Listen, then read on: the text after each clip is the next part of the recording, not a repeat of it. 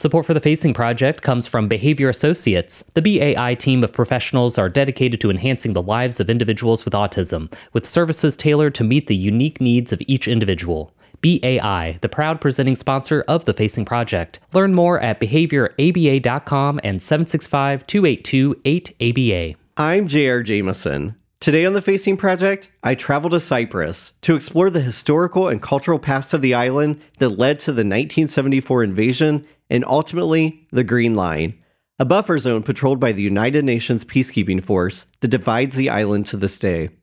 Later, I'll be joined by Demetris Hadjisofocoli, a former Cypriot refugee and founder CEO of the Center for Social Innovation, an organization that cares about all people, regardless of borders, to increase their purpose and quality of life.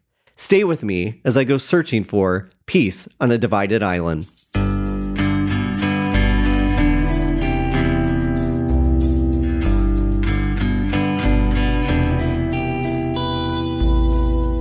Kalispera! That's good afternoon in Greek, in case you didn't know. Next to English, Greek is the predominant language that's spoken in Cyprus. But contrary to popular belief, Cyprus isn't a part of Greece. In fact, it's not even that nearby. Cyprus is situated in the far eastern portion of the Mediterranean Sea, about 45 miles off the coast of Turkey, 160 miles from Lebanon, 200 miles from Syria, and 500 miles from Greece. Its geographical placement has given the island a rich cultural diversity that is a mix of Mediterranean, West Asian, North African, and European. You won't get far in many parts of the country without seeing the deep blue evil eye that hangs in almost every store and home, a relic of the past that wards off modern-day evil. It was brought to Cyprus from Mesopotamia, better known today as Iraq. From the beginning of modern humankind, traders from all of West Asia, North Africa, and Europe made their way to Cyprus for the island's namesake, Kypros, the Greek word for copper. In fact, the island was first settled by the Greeks during the 2nd millennium BC, and that shaped its formative years of language, culture, and architecture.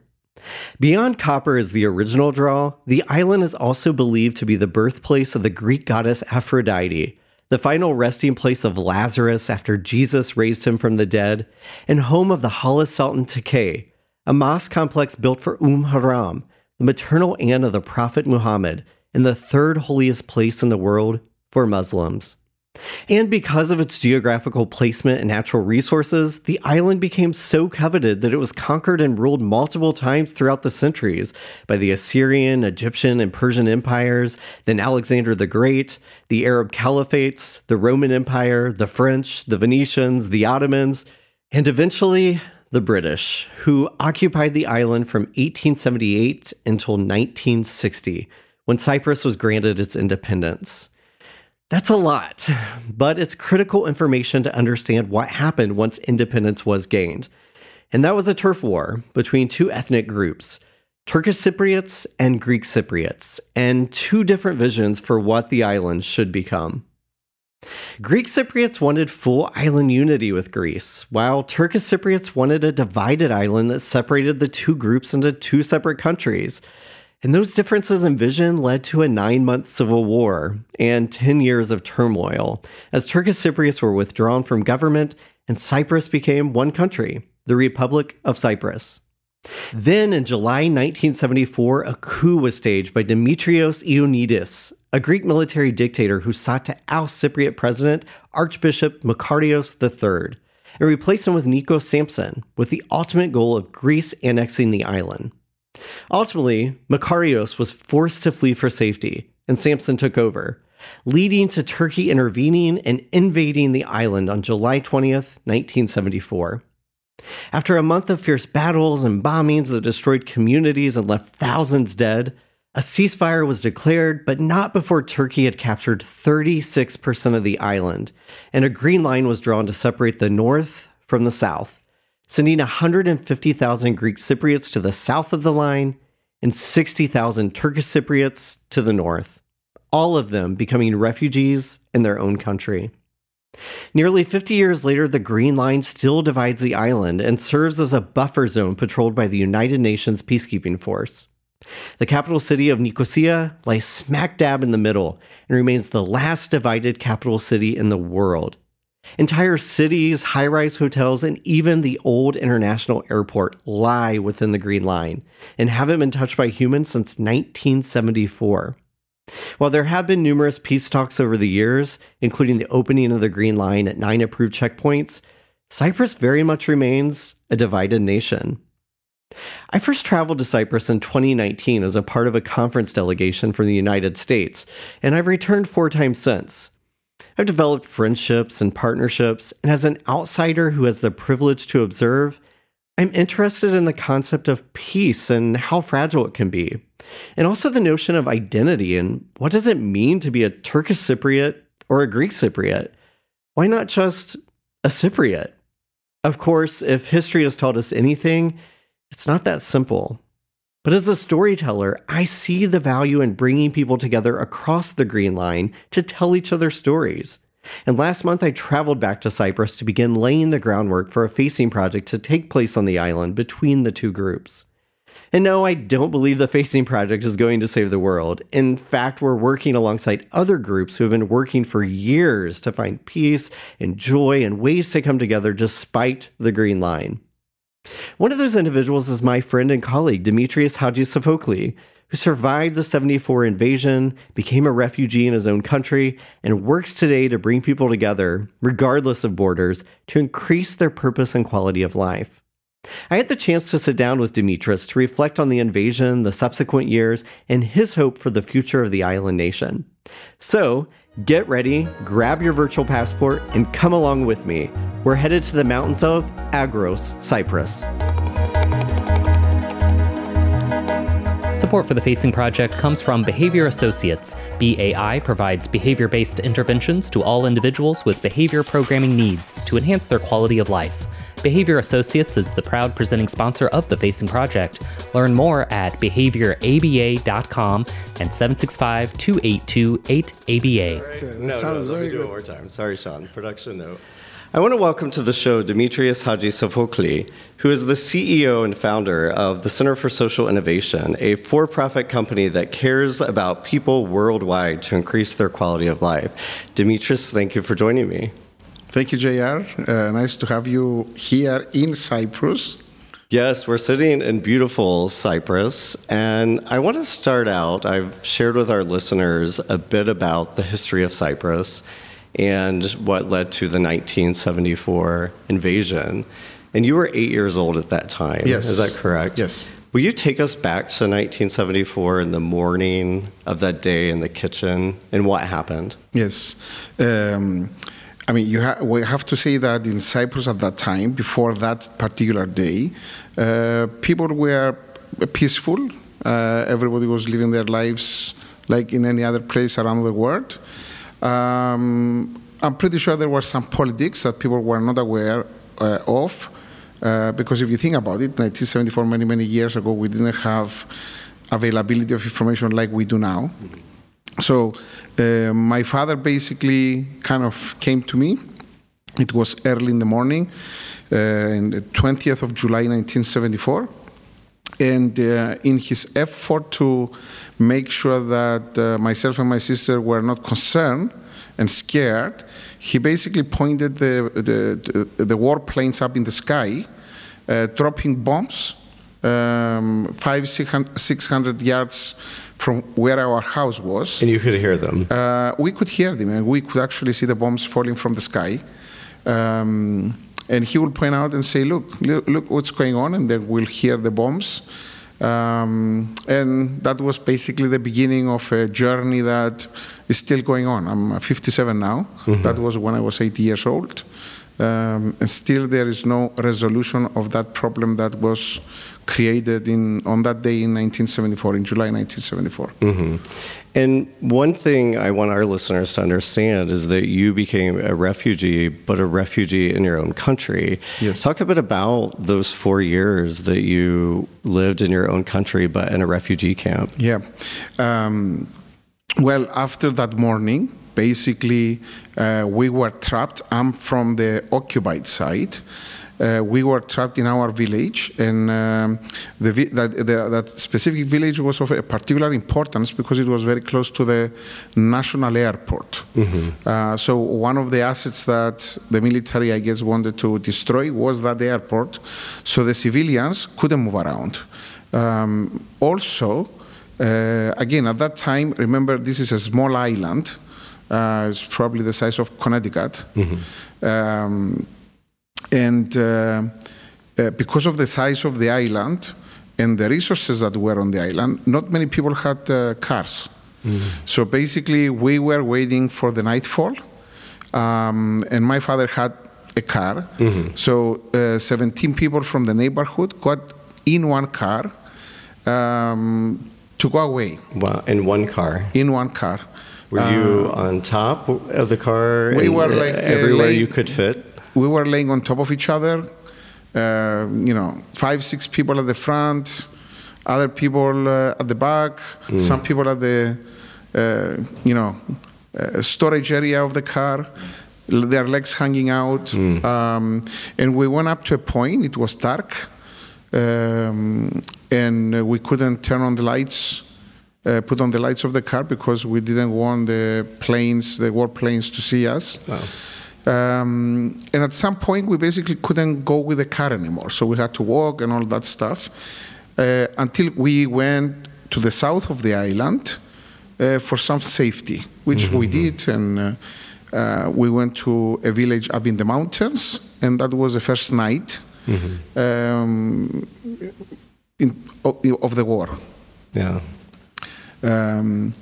After that, for a period of 15, 16 days, every day we will move somewhere else because we didn't know where the conflict was. There was no communication, no good radio information. And after those first 15 days, 20 days and all that, my family was able to find one room that didn't have any running water and no electricity. And we basically stayed between that room and outside, depending what the situation was, for almost 5 years, 4.5 years, with no electricity. So we would study at night with candle lights and all that. And we were actually maybe a few miles away from our home, but we couldn't go there because there was conflict going on. And when I tell this story to people today, I actually remind them of what's going on around the world today, in Syria, in Palestine, in Libya, in Iran, Iraq. All these places are familiar to American people. So it was kind of a similar situation. People didn't have jobs. People didn't have money. So it was a struggle for, in my case, my parents every day to make sure we had something to eat at the beginning. At what point did you realize you wouldn't be going back to your home? I think it depends on the age. Yeah. Some people, even today, after almost 50 years, they believe that they're going to go back. But the younger generation like me, we know that probably that's not possible. And it's a very strange feeling because now we can go visit our old villages. And it's very strange to see your house that your parents built with their own money, their own hands in some cases, and not be able to live there. To live there. So you did see your old home. What kind of feelings or emotions, if any at all, did you have being back in that place after so many years? It's very emotional, emotional, because being a refugee is not just a word. Being a refugee means that you are not accepted in some cases. Financially, you have to start from zero. So you have think about yourselves right now, and you say, now you are in the house, you have a job, you have income, you have food on the table, but tomorrow morning, it's all gone. You have nothing. And you have to start from zero again. but without having the resources to start again. So you don't have a job, you don't have nothing, and you have to start again your life. And on top of that, a lot of people had families, had kids, worrying about their kids' health and safety and education, and all the things that people worry about in general. So it was a very weird feeling, very emotional. My mother lost her parents in the war, and that's an interesting story by itself. For her, still now, she's 83 years old. She was a young woman when this happened. So if you want to put some perspective to it, put yourself when you are 30, 32 years old in a situation where you have to run and fend for your family. Everything from water to food to clean your kids to put them to sleep to whatever. It's very tough. So for her it was tough also emotionally because she lost her parents in the war. And again, a lot of people still struggle today. Because in reality there was not much support that was given to the refugees. So yeah, but people are doing okay. They rebuild their families, their kids grew. Remember, it's 50 years now. So somebody who was born in 1974 now is 50 years old, almost. They have grandkids and all that. So life goes on. And how you deal with life, and we were talking before about that, is it depends on you. It's how you take the negatives in your life and you manage that in a way that is going to bring you something positive. Yeah. And we were talking before, too, there's a saying that maybe is said here in Cyprus, too, but I hear it often in the States, that harm is often done to us by others that could be unforgivable, but the healing is a choice that we have to make as individuals. And you found that in yourself, and that's evident in the work that you do today. What is it about your experience that you feel led you to focus on creating positivity, joy, good life experiences for people around the world? Yeah. For me specifically, one of the things that we had in my family that really helped us stay whole was love. My parents always showed love to us. Even though they didn't have enough resources to take care of us, love was in abundance. Every morning, every night, will always tell us they love us, they care about us, and they want to see us, me and my sister, succeed in life. At some point, I came to the United States to study, to go to school. And I got involved on the venture capital side, basically the mentality of making money. And after a while, when you do that, you realize that in most cases, it doesn't help the people around you. It helps some people to make a lot of money, but it doesn't really help people in general to have a good quality of life.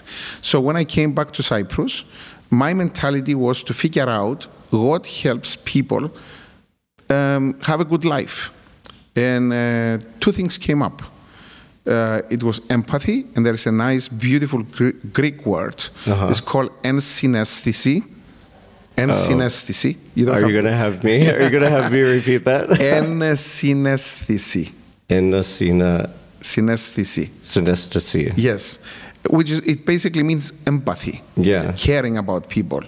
And the other thing that kind of I figure out that we need to develop as human beings is confidence. Okay, and empathy comes from your parents and from your environment as you grow up. When people show you that love and care and compassion, right? And confidence also comes from that, because when they show you love and care and they encourage you to do good in life, to be a good human being, to care about other people, to care about yourself, that builds confidence as well. Unfortunately, those are also the two things that we are killing as parents and as communities. Because we always tell the next person, you cannot do this, you cannot do that, you're not good at this, you're not good at that, what you are doing is not right, and it doesn't fit the profile and all that stuff. And all that basically kills the spirit of us as human beings. So Even though we're so hardwired for empathy, it's based in our DNA, in our brain, and you're absolutely right. It's so innate, but society is trying to push that part of us away. So coming back to Cyprus, I developed this company with a bunch of other colleagues, Center for Social Innovation, and basically our stated purpose is to improve quality of life within the communities that we touch. And we try to do that in many different ways. Either by supporting people through embracing them and encouraging them and motivating them, or in some cases, when it's needed, provide financial support and education so we can bring goodness out. And that's what we do. Yeah. Do you think, had you not gone through your experience as a refugee in your own country and having somewhat of a vastly different upbringing than you probably would have had the Turks not invaded in 1974 and you had been in your home that you knew as a child, do you still think that you would have moved toward the work that you do today, or do you think you would still be a venture capitalist in the United States? I don't know. I mean, it's like with all the what-if scenarios, right? Right. I can I can be nice and say, well, I will be the same, right? Yeah. I don't know. But my parents loved us before the war. Yeah. And showed it to us. And they left us after the war, and they showed it to us. So the qualities that built that concern that I have about society and my fellow human beings, and I'm not the only one. I mean, a lot of people do that, right? Yeah. Was there. So the seed was there, the fermentation was there. It just maybe, perhaps, the suffering part helped make that feeling stronger. And it's one of the things that maybe as parents, as friends, maybe it's one of the things that we need to cultivate is it's okay sometimes to have difficult things in life. Yeah. But again, the issue there is how do you face these difficulties? How do you address them? And how do you come out of those difficulties as a human being? To create joy and positivity. Exactly. Rather than negativity. That's what I love so much about your work. And I just met you last November, and you shared a bit of your story with me then, and I was struck by it then as I am now, how... I mean, I've known, this is my 5th time to Cyprus. I've known about the invasion, the history for some time, and I've gotten some stories of refugees, but you're the first person I've met who has turned that experience and healing into something you've brought back through positivity, and I appreciate the work that you do so much. What's your hope for the future of Cyprus? Cyprus is a small place, so I guess it's easy to manage and provide solutions for the problems that kind of affect us in education, infrastructure, healthcare, peace between the people on the island, live with love and create for our kids. So my hope is to have people in positions of leadership that have goodness and positiveness at heart, because only then we are going to find a solution to all these issues, all these challenges that are going to benefit these solutions, the people that live on this island, or people that choose to come and live on this island. So I am hopeful. I see a lot of good things that can become reality, but we need, I think we are poor on leadership, and being poor on leadership, I think, is a global phenomenon. It's not only a Cyprus phenomenon. So I think as people, we need to wake up and begin choosing our leaders in a better way, in a way that is going to bring people in leadership positions that can solve these problems that make us miserable sometimes, so people can begin smiling and living their lives in a positive way. And be less divisive. Yeah. We need to move from the ego. You're right. Yeah.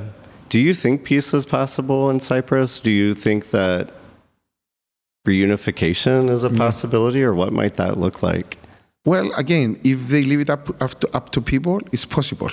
Because we see signs now. I mean, I have friends that are, Turkish Cypriots, and they come to my place. I go to their place with my family. So the majority of people are okay with each other. The politicians, however, for their own reasons, and we can analyze different podcasts, they don't want to solve the problem. They do not really want to solve the problem. So because of that, I don't think it's going to be solved easily or soon. But maybe down the road, when some of the issues go away, like the economic issue, the property issue, and all that, maybe there are going to be some type of solution. What would you say to, our show is broadcast mostly in the United States. What would you say to an American about the refugee crisis around the world? I mean, Sudan is recent, Ukraine and Ukrainian refugees.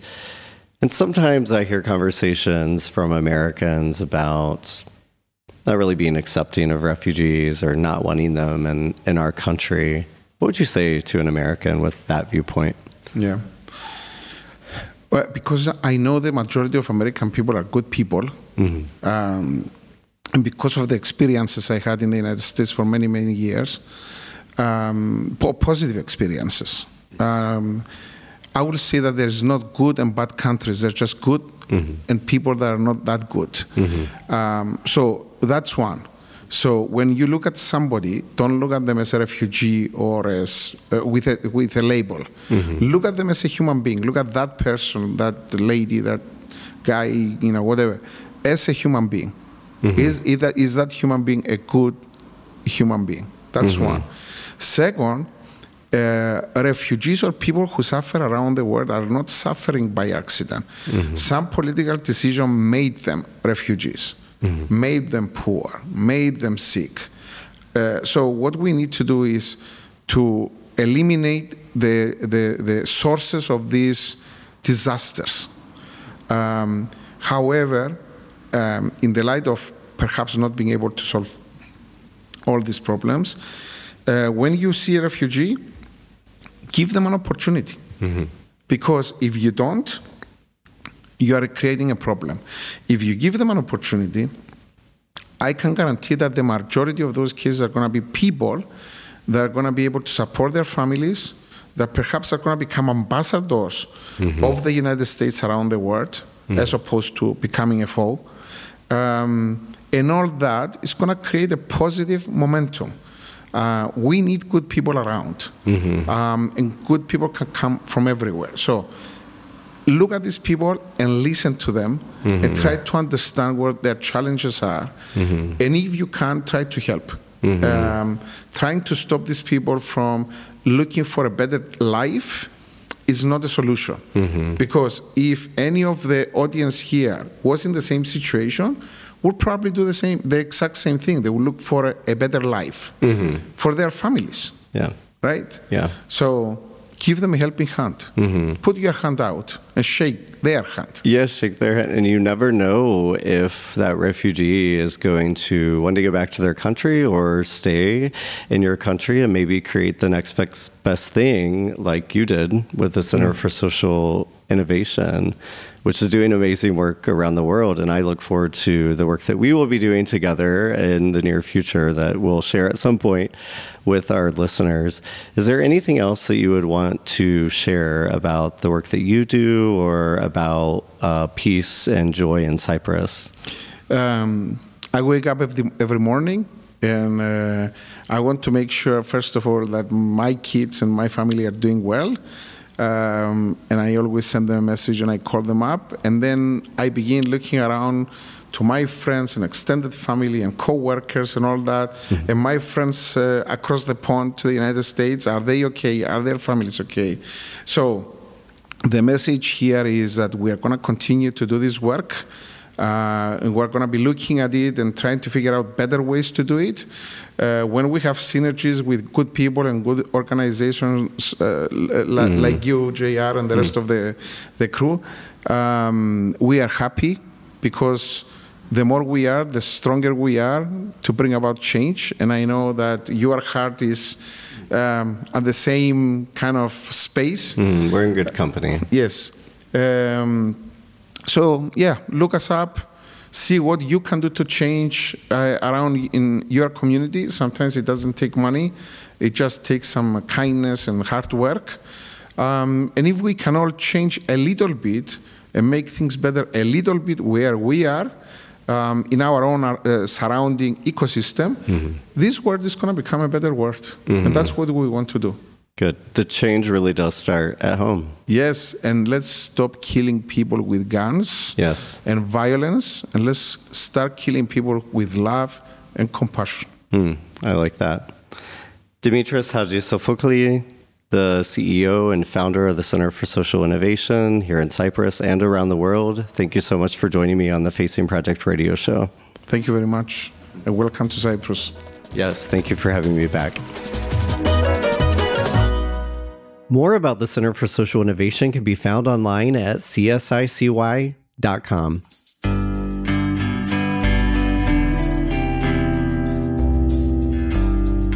Special thanks once again to Demetris Hadjisofocoli and all of the staff at the Center for Social Innovation for hosting me while in Cyprus and being a part of today's program.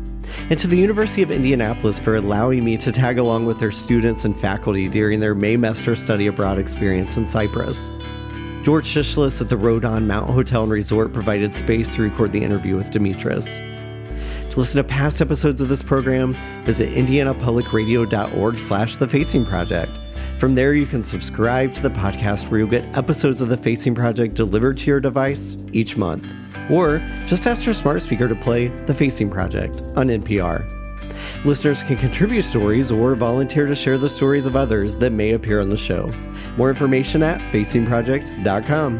To continue the conversation about this episode, find us on Facebook, Instagram, and Twitter at The Facing Project. The Facing Project is recorded at Indiana Public Radio at Ball State University in beautiful and wonderful Muncie, Indiana, and is produced by the amazing producer and sound engineer extraordinaire, Sean Ashcraft. The show is distributed nationally through PRX.